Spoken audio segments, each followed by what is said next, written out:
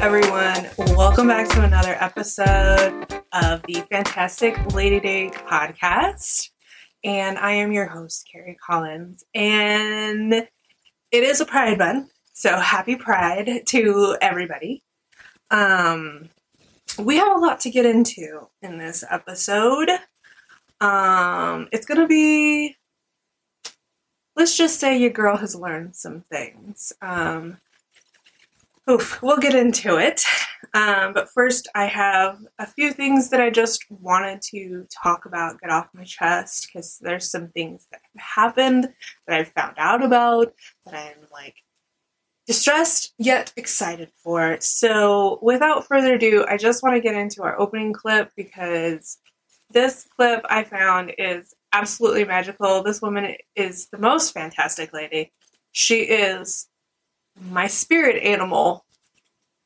And I wanted to share her with you. And since it is Pride Month, we are going to talk about some very specific things today that have to do with this new culture that we are finding ourselves in, this woke culture. Which I have been really trying to research and understand and do everything, as a heterosexual, biological female. I just wanted to make sure that when I talk about this, which I knew that this episode was coming, and I wanted to talk about, what I've learned and what I've kind of been learning from the community. I wanted to make sure that I knew what was going on in some ways, and I feel like it's such a complex subject that it is hard to kind of sift through everything and find the truth. So anyway, with that being said, I did want to get into a lot of what's been going on in the LGBTQ plus community, and so we're going to get into that. We're going to do some other things first, because I did want to give that its own space. So anyway, without further ado, let's get into our opening clip with our most fantastic lady. When I turned 40, I decided that I could dress any way I wanted to. Why not? It makes life much more fun. And people notice and they talk and they smile, and if you can make people smile, that's the most important. And how old are you now? Oh my God, 83. And holding. No, I don't know if I'm holding or not. I'm 83. I mean, she is a magical unicorn woman that I want to be when I'm older. I have a change of venue, if you guys can't tell. I am actually in my daughter's room today. And it wasn't intentional, but I think once we kind of get into some things that I want to talk about, I think it's kind of, it might kind of really fit the theme of today. Anyway, there's a lot going on in the world, guys. First and foremost, we have to honor a legend. Miss Amazing Tina Turner has passed away. And I am so saddened. I think, she was just an icon, just such a powerhouse, and just broke through so many barriers as not only as, a musician, but as a Black female in a very volatile industry. And then, her own, learning about her own personal story and domestic violence and all the things and all the abuse that she had suffered. She's just such an endearing person. And she, in her presence in this world will definitely be missed. And so, I just wanted to pull up a little video. We're going to watch it just kind of in honor of her. And, so without further ado, I don't really want to take away from her spotlight, but we're going to watch a little video just kind of in her own words. It's one of her last-ish videos that she did before her passing. So anyway, here we go.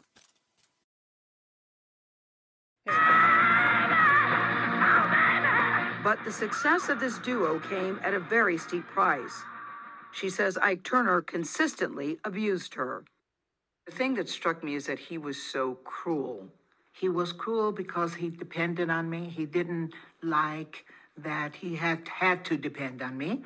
And I didn't want to start a fight because there was always a black eye, a broken nose, a busted lip, a rib. It was... But Tina, it got to the point where you finally left, you decided to fight back, something you would never. This is very triggering. I've had a family member who's recently gone through some domestic stuff, and I definitely want to make sure to link any resources for you if you are currently in a situation of domestic abuse, domestic violence. There are resources out there for you, and those will be linked in this YouTube video in the description. So, and I'll definitely have, for those of you who are just listening, I will definitely have links in the description of this episode. But if you haven't watched her documentary, or not her documentary, but if you haven't watched, I think it was like a 93 movie take on her life. I please encourage you to watch it because to see what she had to go through. Never done before. And when I say fight back, I mean physically you fought back. I felt that I've had enough, just enough. Now it's time to go out the door. I had nothing. I had absolutely nothing.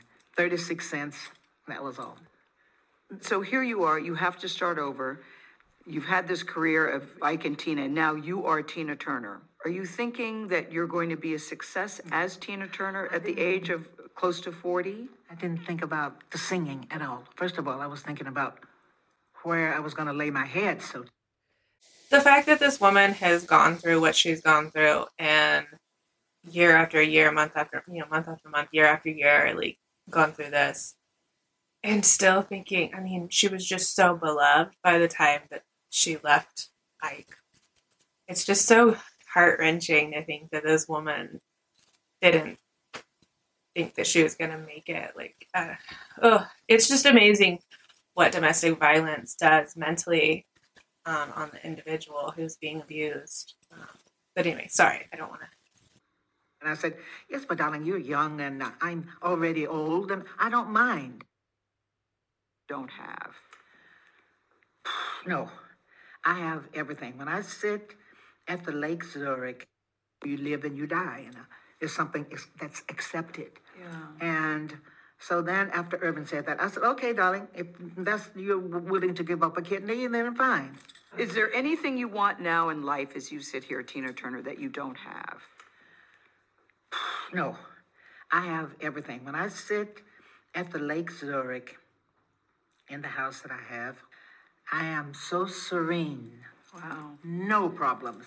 I had a very hard life that I didn't put blame on anything or anyone. I got through it. I lived through it with no blame. Here's to you. And I'm a happy person. Here's to you. You earned it. Cheers. What a magical woman, and it's just... She will definitely be missed. It's very sad that she's not going to be here, but yeah, what an incredible legend, woman, just activist, all the things. So, God bless you, Tina Turner. In other news, some exciting news. So, a little bit about me. I am pretty much obsessed. I have been obsessed with stop animation. I actually thought that I would go into creating animated films, and when I was in college, I went to college for graphic design, and I started creating like flash animations and things like that. And I just really had a passion for it. And even my first job out of college was working for a company that that basically taught people how to create 3D animation. And one of the coolest things of my life was we got to go to a convention with my job that I was working, the animation job that I was working at, and in Dallas. And there I got to sit through a lecture given by the one and only Harryhausen, which if you're not familiar with who Harryhausen is, he is basically the father of stop animation. So all those Christmas movies, like, you know, Rudolph the Red-Nosed Reindeer, Santa Claus, a Christmas Without Santa Claus, you know, all those old movies, like that was part of his world. Like he created that whole industry. And so to like sit and kind of get to hear it from the creator of this great industry was amazing. It was probably one of the best kind of situation or event that happened in my life. And so with that, I have just become the biggest Tim Burton fan. I think a lot of his movies I just absolutely love. And you can always tell in a Tim Burton movie that kind of tip of the hat, that nod to Harryhausen. Like in The Corpse Bride, the piano that Victor is playing on is the brand is called Harryhausen. Like, so there's always like these little nuggets. Like if you didn't know, you wouldn't see it. But like for people like me who are kind of stop animation nerds, and a Tim Burton like fan, then you would know like all the little nuggets, which are cool. So, which is why I was absolutely excited to hear that they are finally confirming a release date for and cast for Beetlejuice 2. Now, before I get little woo-woo crazy, we all know how sequels go. They're trying to, a lot of the industry is moving towards trying to recreate the most beautiful things from our past, and it's hard to recreate and make something great. So with that being said, you know, they did come out with the Wednesday series on Netflix, and I like it. I think Jenna Ortega is amazing. I think the fact that they brought back Christina Ricci in the series as a character is just the most beautiful, wonderful thing. I can't stand Catherine Zeta-Jones and Louise Guzman for Morticia and Gomez. Ugh, okay. And I feel like it does miss a lot. It's more like teen drama rather than that kind of sassy, satirical, dark humor that the Addams Family has. So I've only really watched like a few episodes, but I do think overall, like for what it is, if you take out, you know, a lot of things that are kind of tried and true to Tim Burton and that whole franchise, like I think it's a good show, especially for people who are not, you know, who don't know really the whole franchise of the Addams Family series and everything. I think the people who are truly dedicated to that series are kind of like, it's a hit. It's like, it's not bad, but it's not great.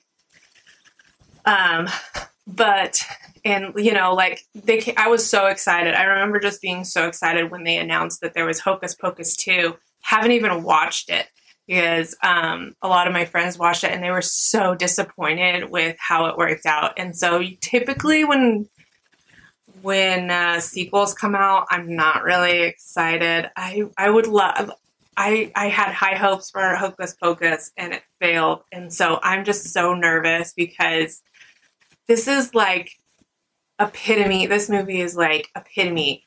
Beetlejuice, Edward Scissorhands, Nightmare Before Christmas. Like that's the epitome of like my introduction to like his whole world. Ed Wood, I mean, I'm so nervous that, I'm definitely going to kind of wait for the reviews to come in before I personally go watch the sequel. But I really, really, really have high hopes for this new movie. What I am excited about is the original cast, some of the original cast coming back. Oh my God. Like, if you haven't seen the first one, you need to go and rent it, or you need to go watch it somewhere right now. So, the cast, I'm so excited. So we have Catherine O'Hara. She was amazing in the first one as Delia Deetz. And of course, Winona Ryder in that whole decade, Heathers, Beetlejuice, all of the things. I mean, was just, she was amazing. She's coming back as Lydia Deetz. And Michael Keaton coming out of the gate as his original character, Beetlejuice, my life is fulfilled. So if this movie seriously lands, I am gonna be so excited. Oh my gosh. And there's some other characters, like additional characters, because obviously, they can't play the same era that they're in. So basically where this is going is, it's kind of Lydia's all grown up and she has a daughter. And her daughter is getting played by Jenna Ortega, which I think is fabulous. They haven't really released any more details other than September 6th. I'm going to have to look at that up. September 6th, 2024, guys. Mark your calendars. Sometime September, we're going to go watch the new Beetlejuice 2 movie. I am ecstatic. Those are kind of just some things that I wanted to talk about, get off my chest. We're going to kind of switch it up a little bit. A little bit of our format's going to be different. I want to go into some crazy videos of people doing crazy things. All right, and here we go. Remember stupid people doing stupid things. Good times. What the fuck, Ma? Do you mind? I'm trying to smoke my blunt. In the fucking refrigerator? You got Lunchables? What's up with you? I got my munchies, my soda, in case I choke. God damn. Should I leave you be? Bye-bye.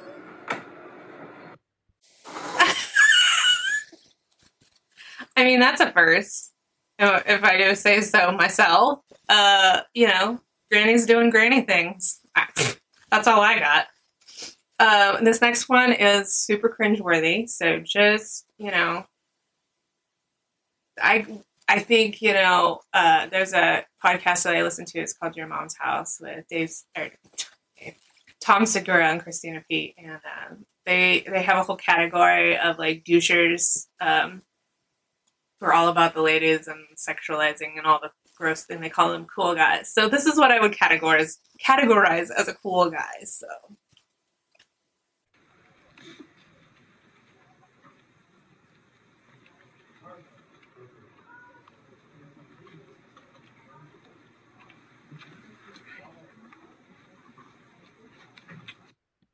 Ugh, and the smile at the end, could it be any more cringy? Like, that's just yeah, cool people doing cool things. I don't know why, like, I don't understand, like, what goes through people's heads when they think that they should do, some crazy things. And I'm trying to okay, so guys, I apologize. I'm trying to get better at remembering that there are only audio listeners. So that first clip was an old lady, like a grandma lady, in a refrigerator smoking weed.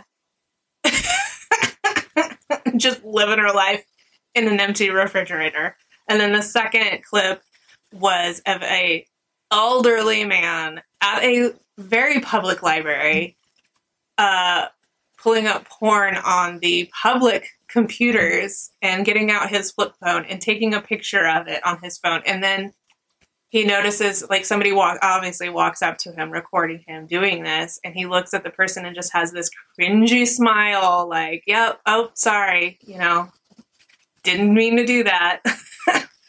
So, yeah, I'm from now on, I'm going to put into my brain that I have to be more conscious of you audio listeners. So, here's our next clip. These next series of clips are just going to be people doing the most asinine, stupid things that I don't know why, one, they survive it, and two, how they don't end up in the hospital. So.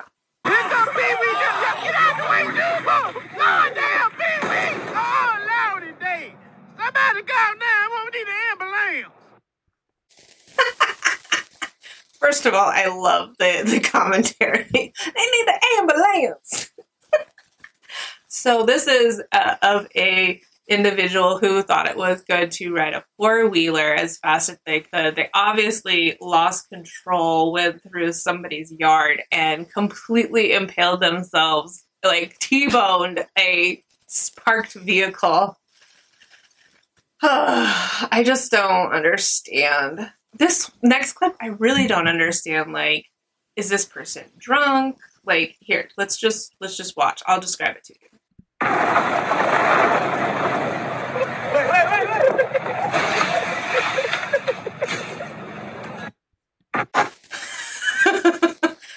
I mean, I feel like it's a stunt. Like, he's purposely trying to just be like, oh.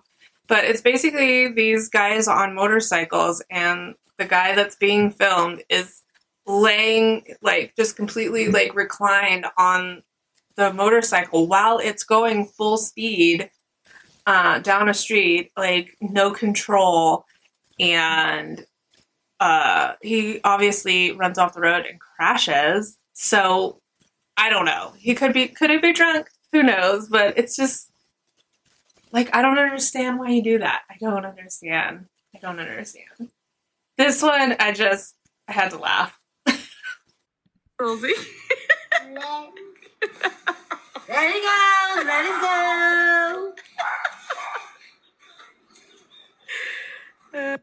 go. Rosie.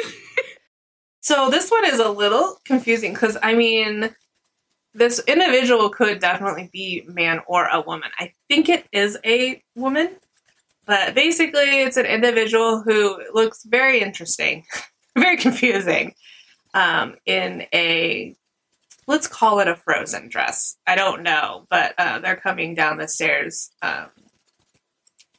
And yeah, it looks like if you were to have bought Frozen tickets from the trailer park. Let's just put it that way. Oh, again, more stupid people doing stupid things. This one I don't think is as bad, but it's kind of ingenious. I'm not going to lie.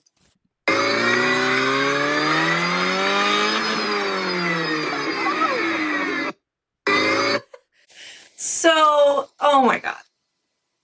So basically there's a car, like, kind of hoisted up over the edge of this bridge, and they have, looks like they have taken the wheel off, and they have put a band or something around it that is tethered very far away in distance to an inner tube with somebody on it. So they're obviously on some sort of creek river situation. And so they rev the engine so that it spins the cord backwards and makes that individual in the inner tube go flying. Luckily, I was expecting them to, like, just smack into the bridge or, like, smack into something and seriously injure themselves. So a little disappointed that there wasn't more injury. And last but not least, the only time I think men could ever really understand and experience what it's like to be in labor is when they rock themselves. You're welcome. 3, 2, 1, let's fucking do it.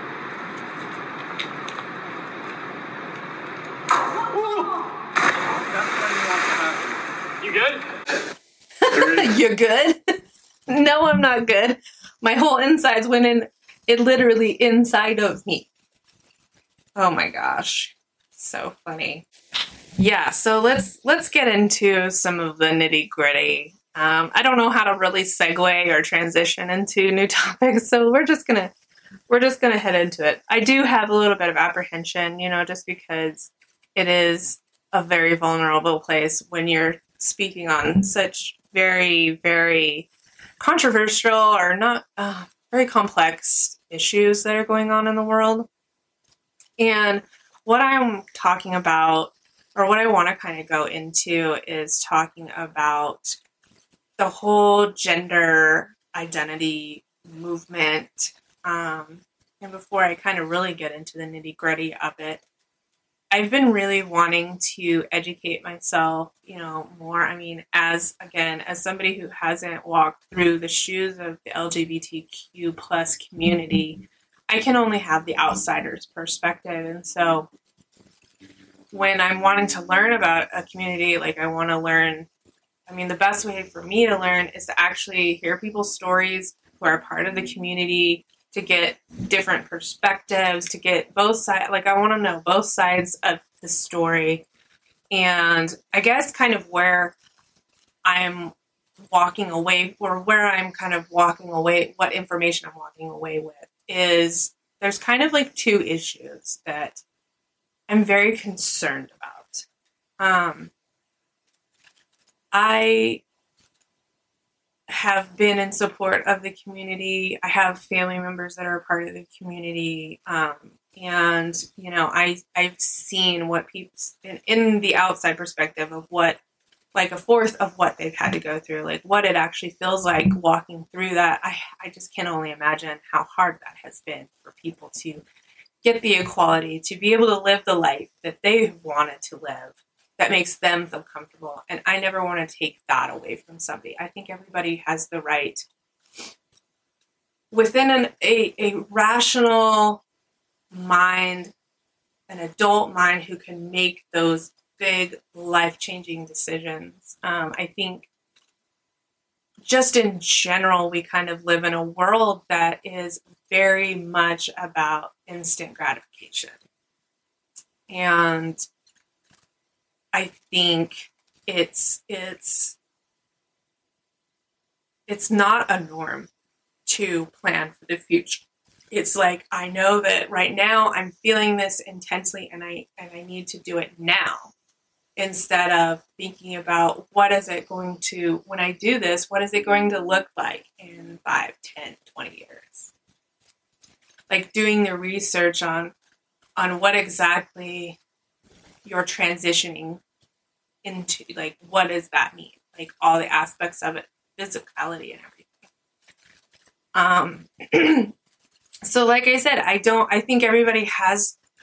like everybody has the right to live the life that they want to, whether that's gay, lesbian, bisexual, transgender, whatever. Even with all the new gender identity things, like I think we can have healthy debates on, biological and, what people identify as. And I still think, everybody has the right to identify however they want to identify. I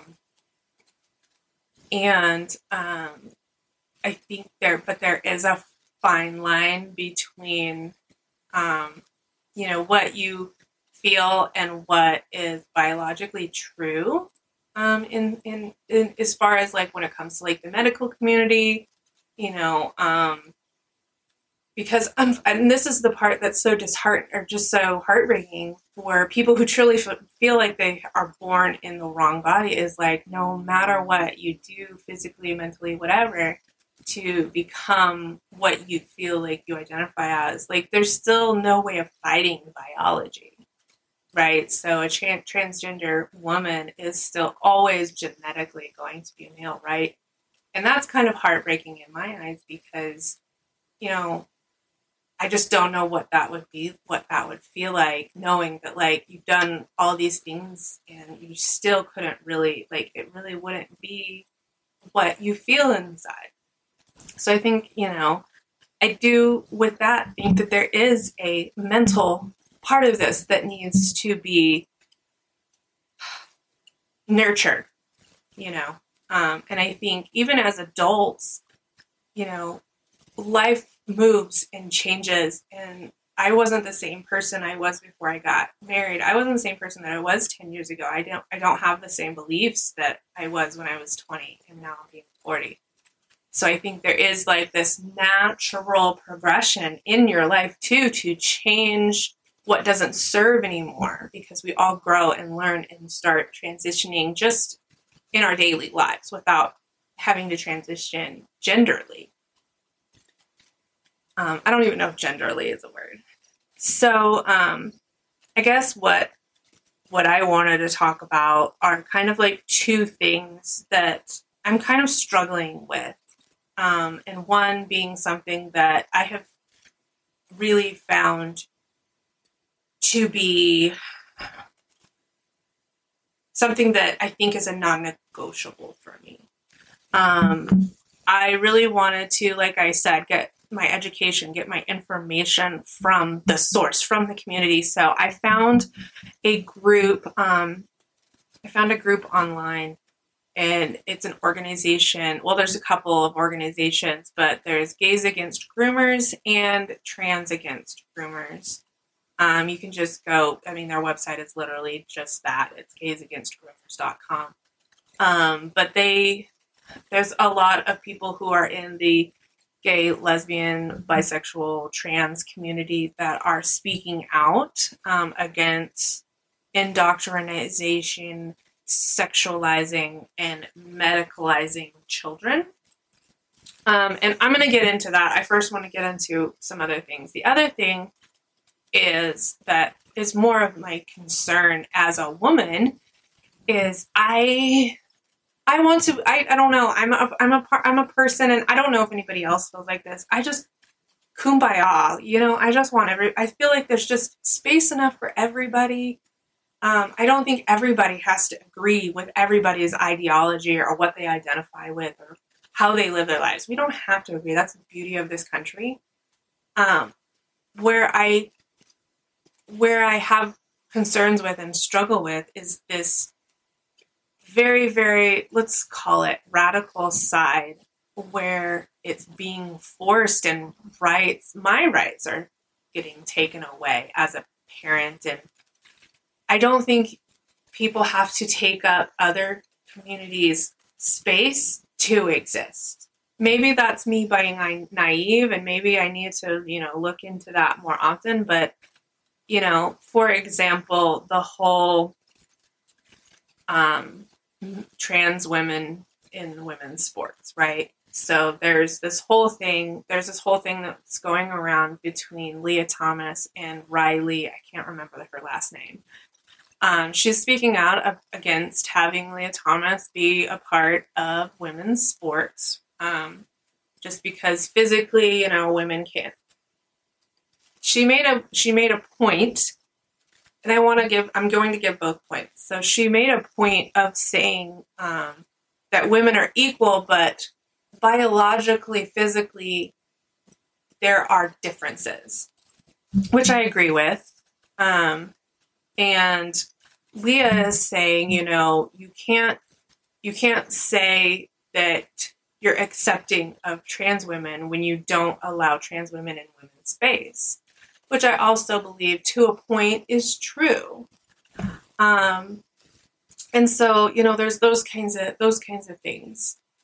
And I don't know, I'm still like very hung up and confused on that situation. Like, I don't know.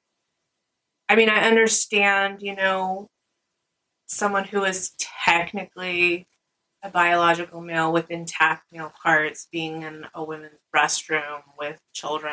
Like, I don't know if there's enough of an argument to say, I don't think that people in the trans community are like all evil people. I think in every sort of community, there are evil people that want to take advantage of a situation, and unfortunately that whole community gets blamed for that small amount of individuals. But I don't think that my identity, and I think that when it comes to the gender identity thing with non-binary and all that part, I still don't understand, and I'm trying to understand pronouns and all those things. I don't want to have to give up what I am as a woman and change my identity and what is solidly characterized in the woman gender, I don't think there needs to be like a norm. I think that there can be a plethora of things that all exist together. And what kind of the thing that's the most, I mean, the other stuff is kind of whatever. It doesn't necessarily affect me. What affects me specifically as a biological woman is where we get into changing vocabulary to be, quote, more inclusive. I think I want to say it was Kansas who recently passed a bill where it clearly defined like what a woman is. And I think there's a lot in this radical community that are wanting to change breastfeeding to chest feeders, mothers into birthing people, which is fine, but why can't that just be why can't that be like an added thing instead of,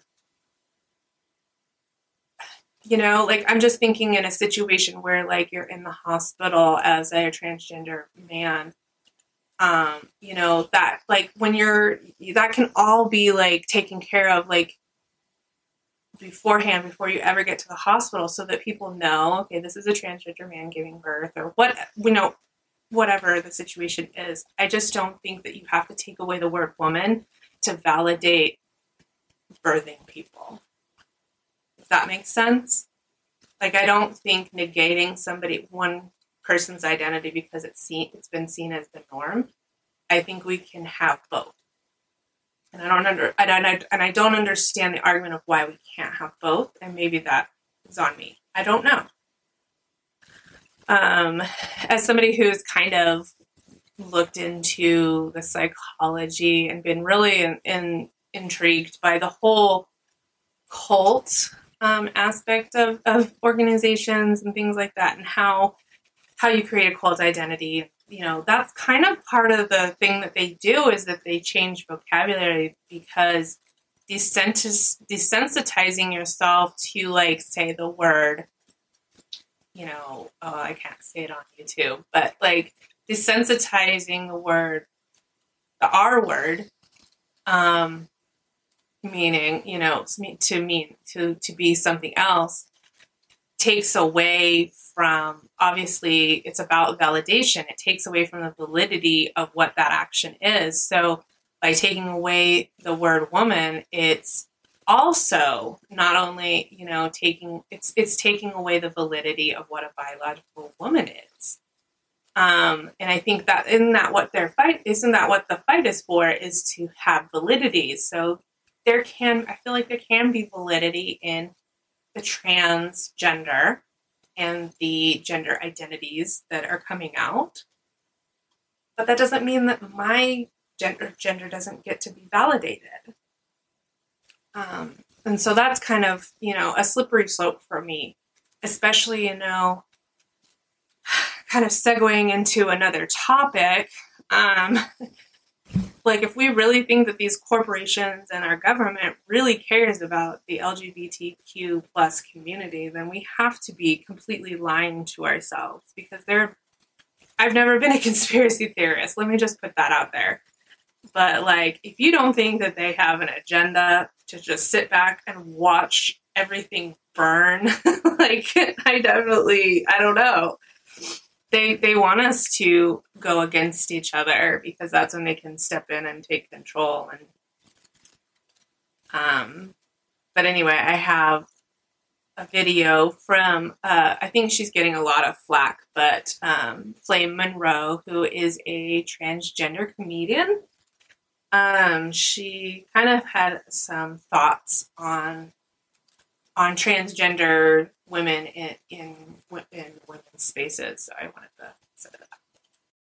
Trans women are women. What are your thoughts? Trans women are trans women. That's not said disrespectfully because my era, we were transvestites, drag queens, you're a man in a dress. We fought to have the title of trans women. Respectfully, trans men are trans men. That is not even a disrespect. It's this younger, new generation Z crazy that is not enough for. But let me just break something down to y'all real simple. If a woman is a social construct and we're emulating women, what would that make us? Social construction workers?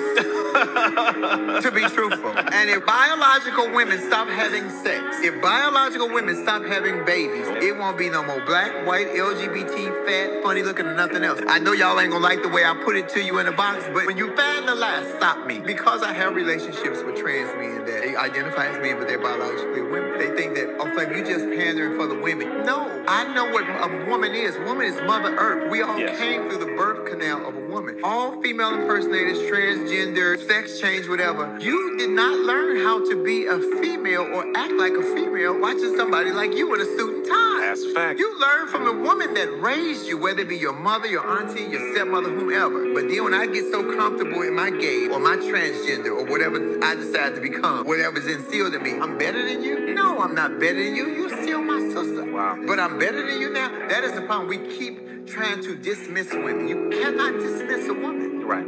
Like, Or compete. stop. So I'm just going to leave that there. And kind of like the next thing that I wanted to get into, and I kind of touched on a little bit, is like corporations kind of capitalizing on the whole Pride Month. I mean, I think we're seeing all these businesses selling merchandise. Do you think the community gets anything from that? I really don't know. But anyway, so just wanted to start.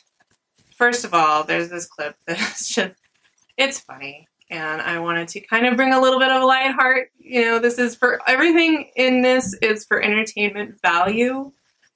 This is just my opinion. I mean, take it for what it's worth. So, anyway.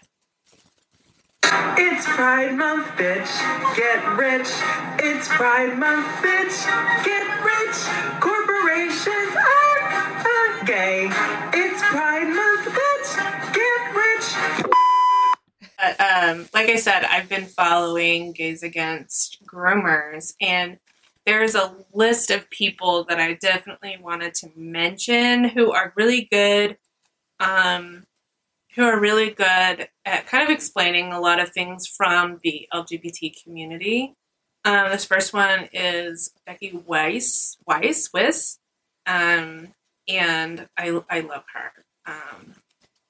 But some of the other ones are Super Awesome FTL, at Super Awesome FTL, or the Free Thinking Lesbian. Love her. She's very satirical. She's kind of more on the entertainment side of everything, but she gives great information. And we're going to hear from a couple other people that I just think are really, really, they have a really poignant perspective on things. So, as we all know, corporations, Bud Light and Target, are really like under fire with their whole Pride and sponsoring, things. So this is Becky Weiss kind of take on the whole Target situation. So Pride Month is almost upon us, which of course means we're about to see all these corporations just slap a big old rainbow on everything that they do in hopes of gaining some additional revenue by saying, hey, we love gay people. Let's take a look at Target, one of the worst offenders in their 2023 Pride collection. I just want to kick it off with this baby onesie that has sexual imagery on it. Let's go ahead and peep that little trans heart there, as well as the pride heart there, which are both representations of a sexual orientation or gender dysphoria. Super cute to put your baby in this summer. This bib is for all those adults out there who just desperately need their sexual orientation affirmed by babies. It's just a weird look. It's passed from me. If I walk into a home and I see a sign that says, ask me about my pronouns, I know that I am in the wrong home. Queer liberation is for everyone. Liberation from what? You're free. Queer, queer, queer, queer. Who the fuck designed this? Say gay. Yeah, this whole collection is actually pretty freaking gay.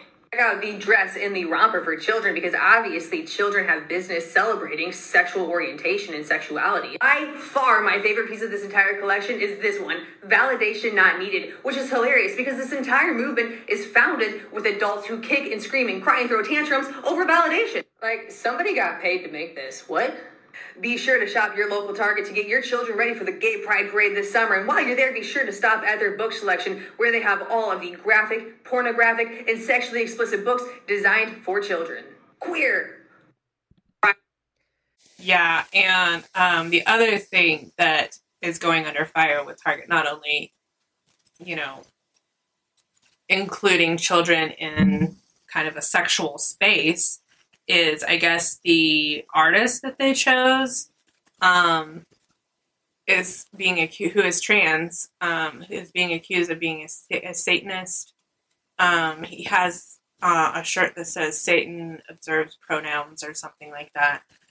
So that's really concerning that they would promote kind of that stuff. But this I didn't know about, right? The Human Rights Organization or Association has this thing called the Corporate Equity Index, I think.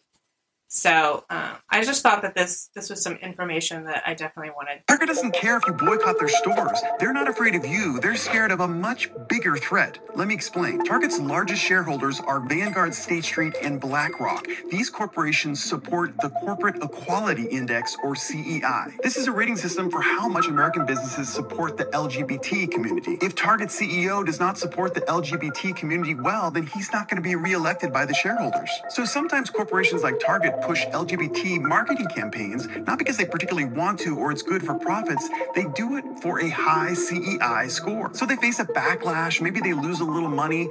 Failing to get a high CEI is way more scary.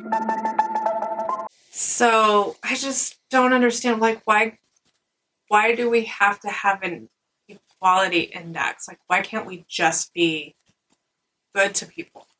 Why can't we just be, Again, I feel like, I feel like there's enough space in this world for everybody to exist happily and be respected as a human being. So, didn't know that was a whole thing. And then the whole thing that happened with Dylan Mulvaney, and, again, I feel like there's space for that. I think, again, somebody who may be interpreted as, pretending, putting on this stereotypic idea of what a woman is, that doesn't affect me, per se, in a sense. My issue is, my non-negotiable is basically the children. I 100% do not believe that minors need to be in the gender identity, sexuality space of the world. They're still developing. They are very, very, they're the most vulnerable of our world. And I think, and I'm not saying that they can't be those things, that they can't discover themselves. I'm just saying that, we have to develop fully. We have, our bodies, even in our 20s, are still developing. You have to give your body a chance, and you have to have experiences, and you have to be able to move through adolescence and really know, what is going on in your body and who you are. Just my personal experience, I struggled all the way up through my 20s trying to figure out my identity and who I was, let alone, having to figure out gender. I never once had to, I always knew, I was a girl, I was a woman, and that's what it is. So having that added on needs to be nurtured. And personally, I just don't think that, my children don't think in gender. I'm in my daughter's room. She likes dinosaurs and unicorns, and she likes playing in the mud and wearing frilly dresses. She goes on what she just feels in the moment, and I support that. And there's days where she picks out clothes, and it's and it's more masculine clothes. It's boy clothes. And then there's days where she wants to wear a dress with tulle, and I support that. But my daughter doesn't think in gender or sexuality. And I think it's a very, very scary thing when, as a parent nowadays, knowing that, you know, the government wants to step in and kind of take control over, you know, making sure that my child knows about sexuality and gender identity. And I'm like, but why can't she just be a kid? Why can't she just have fun with boys and girls and different races and it just experience? Like, I feel like that's what your adolescence is about. It's just experiencing different things. You know, I'm not saying that anything is bad, but I'm just saying, like, I don't want my children being influenced. I want them to figure that out. And that's what I'm here for. Because let's say my daughter comes to me and she's, you know, for whatever reason, she's like, well, I just want to be a boy today. I'm not going to just be like, no, you're a girl. Like, I'm going to take note of it. But I'm going to help her. I want to help her explore whatever. I don't agree with people trying to tell other people how to live their lives. And I think that's what it is when it comes to being a parent. They're trying to tell me how to parent. And I don't think that's right. I don't think, and I 100% don't think that children should be sexualized in any way. They should not be influenced by any sort of sexualization or anything like that. It's very, very sad listening to the stories of adults who have detransitioned, who transitioned when they were very young, and hearing the repercussions physically of what being on testosterone long term is like. After, you know, surgeries, like I didn't even know about dilation for trans women. Just like there's so many like complications. There are a few more people that I wanted to. Okay, so let me pull her up. I think I missed. There's just a couple of people that I just really wanted to have their voices a part of this. And the first one is, she's Right Side Lesbian, at Right Side Lesbian Art on Instagram. It's Carol Hatch, and she had a very good perspective that I agree with. I'd known that. Maybe I would have still wanted gay rights, but I think I would have fought harder to. Hold on for me. Getting all the things to do this is like. All right. Here we go. Carol Hatch. Had I known then, maybe I would have still wanted gay rights, but I think I would have fought harder to make sure that we didn't involve the children in adult things, you know, because it's horrifying. Is this the people we are now? Is this who we've become? Being a lesbian has to do with being a non-man, liking non-men, regardless of gender or genitalia. If you do not identify as a man and you are only attracted to other non-men, then you can identify as a lesbian. Throughout history, there have always been gender non-conforming lesbians. And it's interesting to see nowadays that there are some folks who kind of try to gatekeep that identity and only include folks who identify as women. Trans men have always been in community with lesbians. Some of those trans men are themselves lesbians. Queer spaces are supposed to be more inclusive, not exclusive. If a cis man walked up to me inside of a gay bar and was like, I identify as a lesbian, no one's fighting him. There's like a zillion different ways to be a lesbian. And if that word is what's comfortable for you, then nobody can gatekeep it from you. I feel like we're experiencing an entire new form of domestic abuse. I think that is an interesting point. Domestic abuse. I definitely feel like both sides kind of can go to these extreme, like, dramatizations. Like, obviously, there's people on social media that are very like for entertainment and very satirical. But I think, you know, it's such a hard, complex thing to navigate.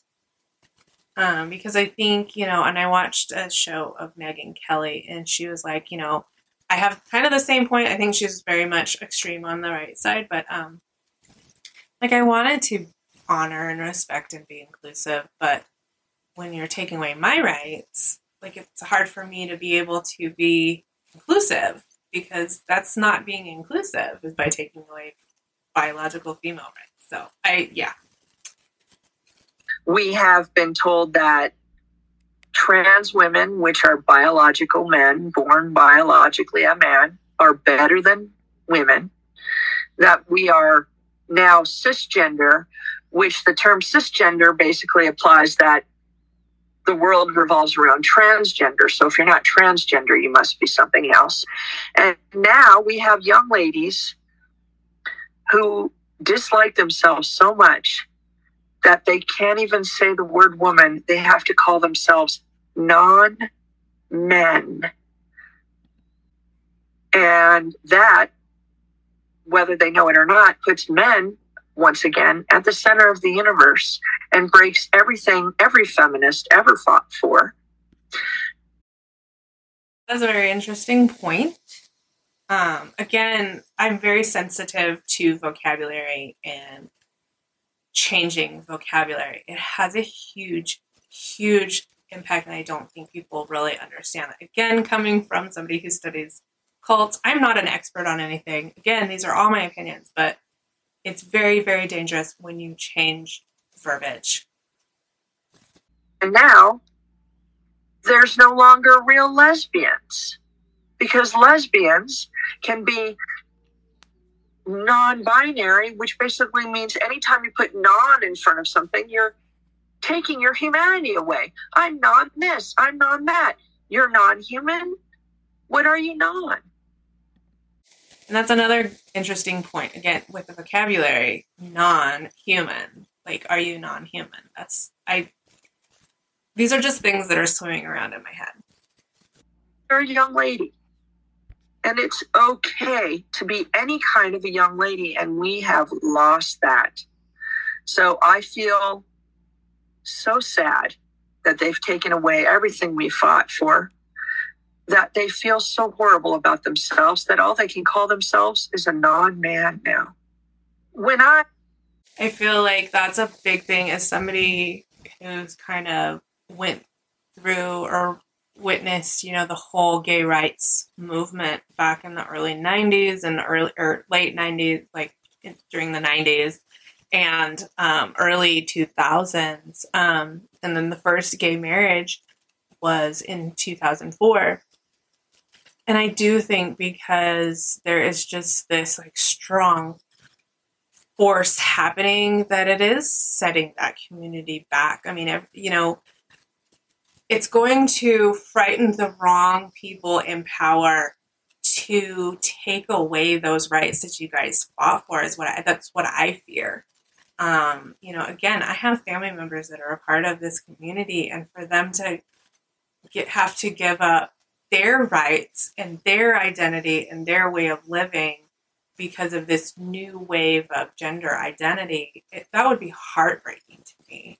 Because I feel like a lot of people have just been able to live their lives. They have their rights, they have their freedoms, and now, you know, there's this thing that's bucking the whole system of what happened and everything that the community broke into. So it's very scary to go backwards. Was growing up to be a more masculine woman, aka a butch, these things were not well accepted.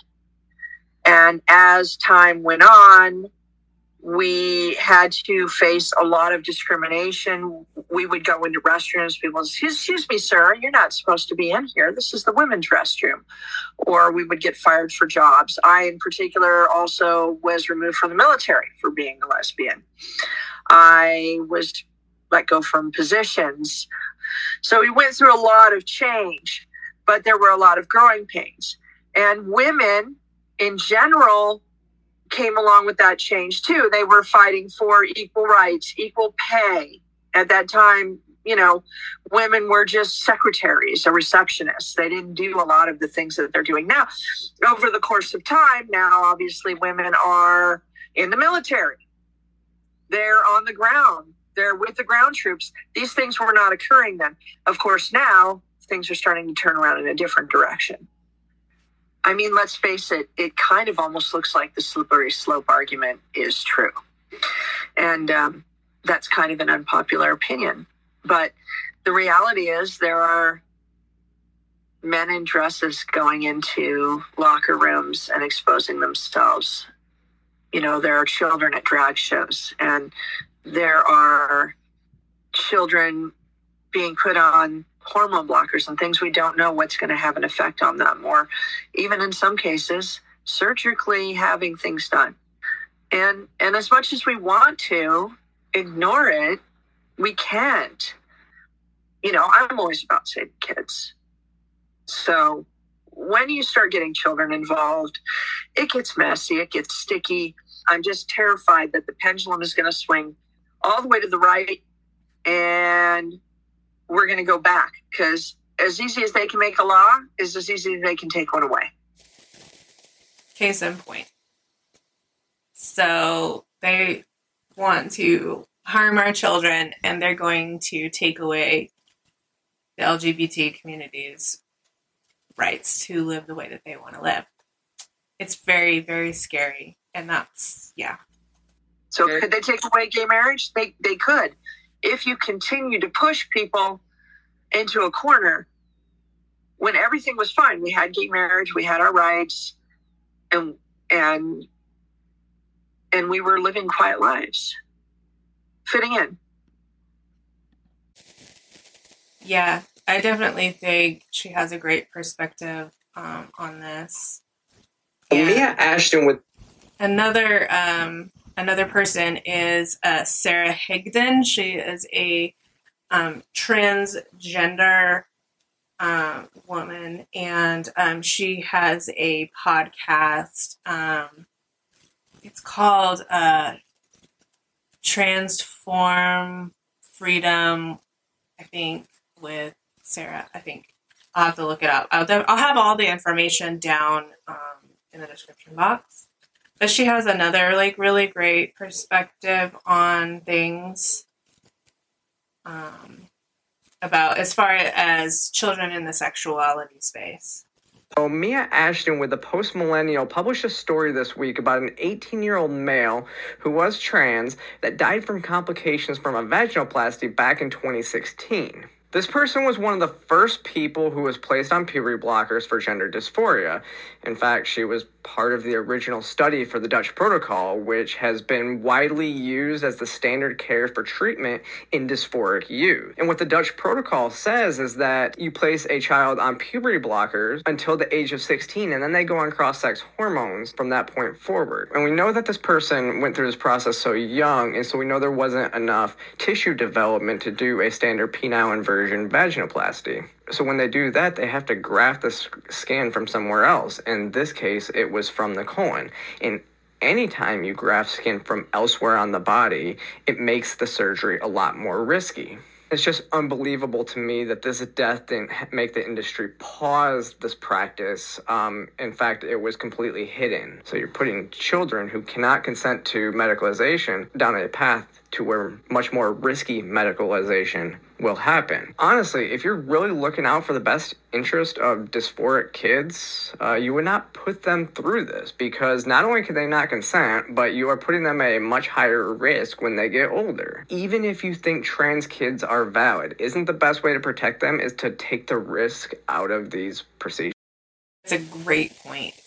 With these puberty blockers, and all these surgeries and mastectomies with children, I just but these are little developing bodies.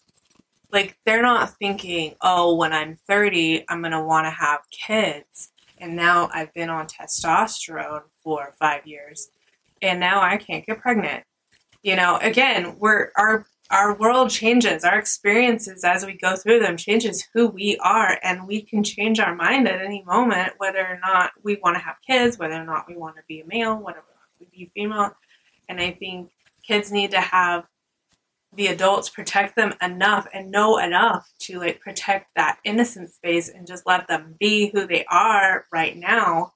And if that's still something that is apparent in their adulthood, then that's when you make those decisions, because you've had enough experience, let your body be able to grow and develop enough to where you can do this. I mean, the simple fact that this person was talking about, this author was talking about how the body wasn't even developed enough to have this surgery.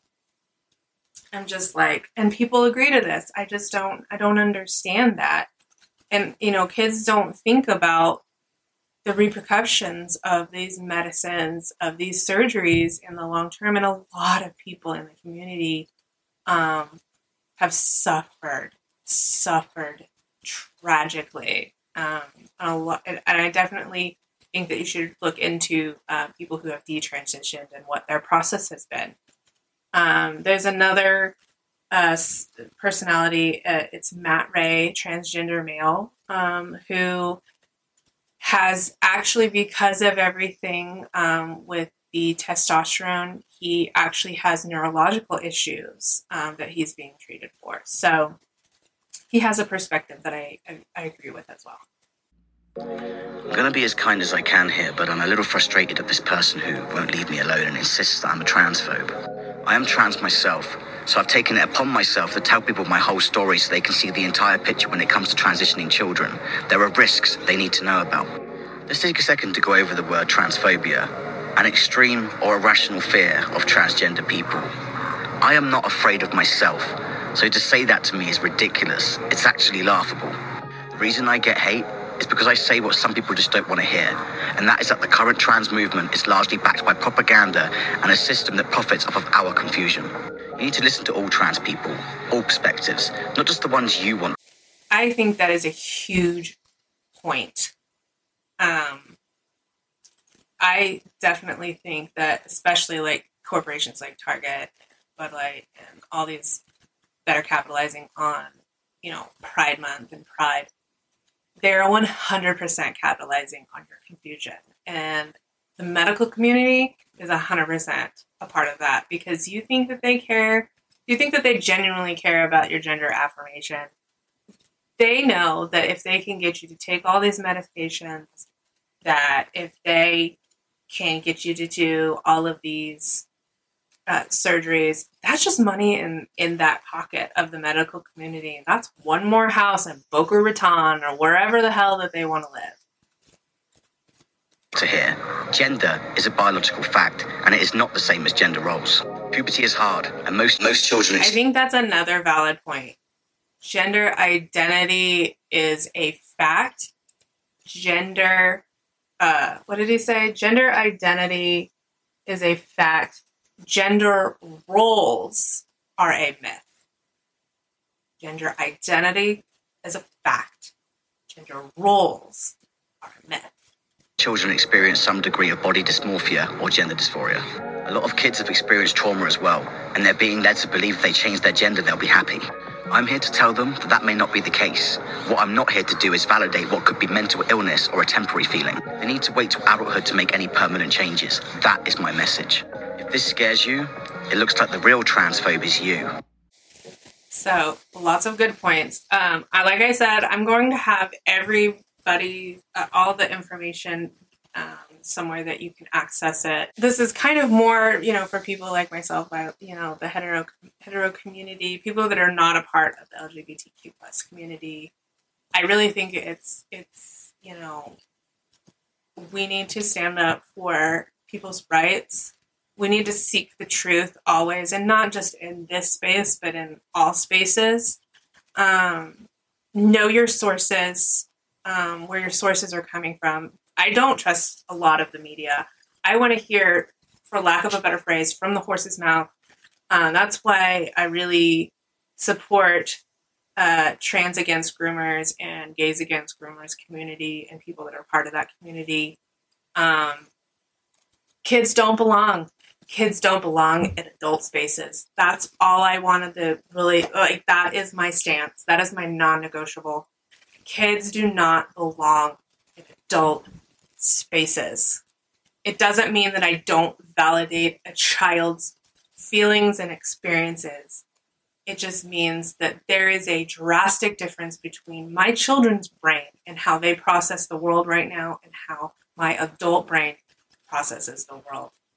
And I think it's, as adults, we have to protect our children because they are preying on our children.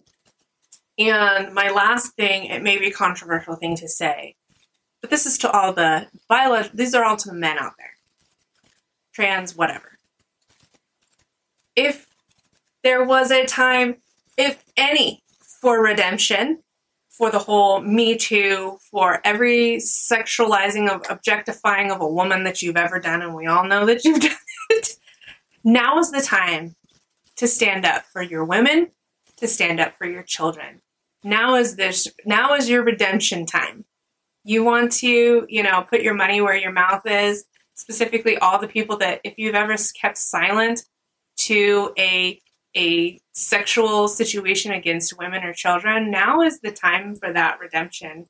Now is the time to stand for something and not fall for evil and truth and untruths and falsities in this world. Oh my gosh, guys, this was a really crazy episode. I really appreciate if you stuck with me on this one. I know it's controversial. I do want to say just big love to those in the community who want to protect the children, who really, have fought for your way of life. Like, again, I believe that everybody deserves a space and everybody deserves to live the life that we do. And we need to protect what we need to protect. And we always need to seek the truth in no matter what in our lives. So, yeah, we're finally here. I got through it. It was a little scary, but we made it. So if you're not watching, if you don't know, you can watch here on YouTube. You can also listen on Spotify, Google, and Apple Podcasts. So follow me there. I have episodes every Friday, ? But yeah, I really, really appreciate you listening to this episode, and I understand if it wasn't your episode. Again, everything that I talk about is my opinion, it's my experience. I am not a medical professional. I'm not a professional of anything. This is just for entertainment value. Again, I appreciate links to everything will be down below, and thank you all once again. Thank you for being here. And as always, I hope you all have a fantastic Lady Day. Bye.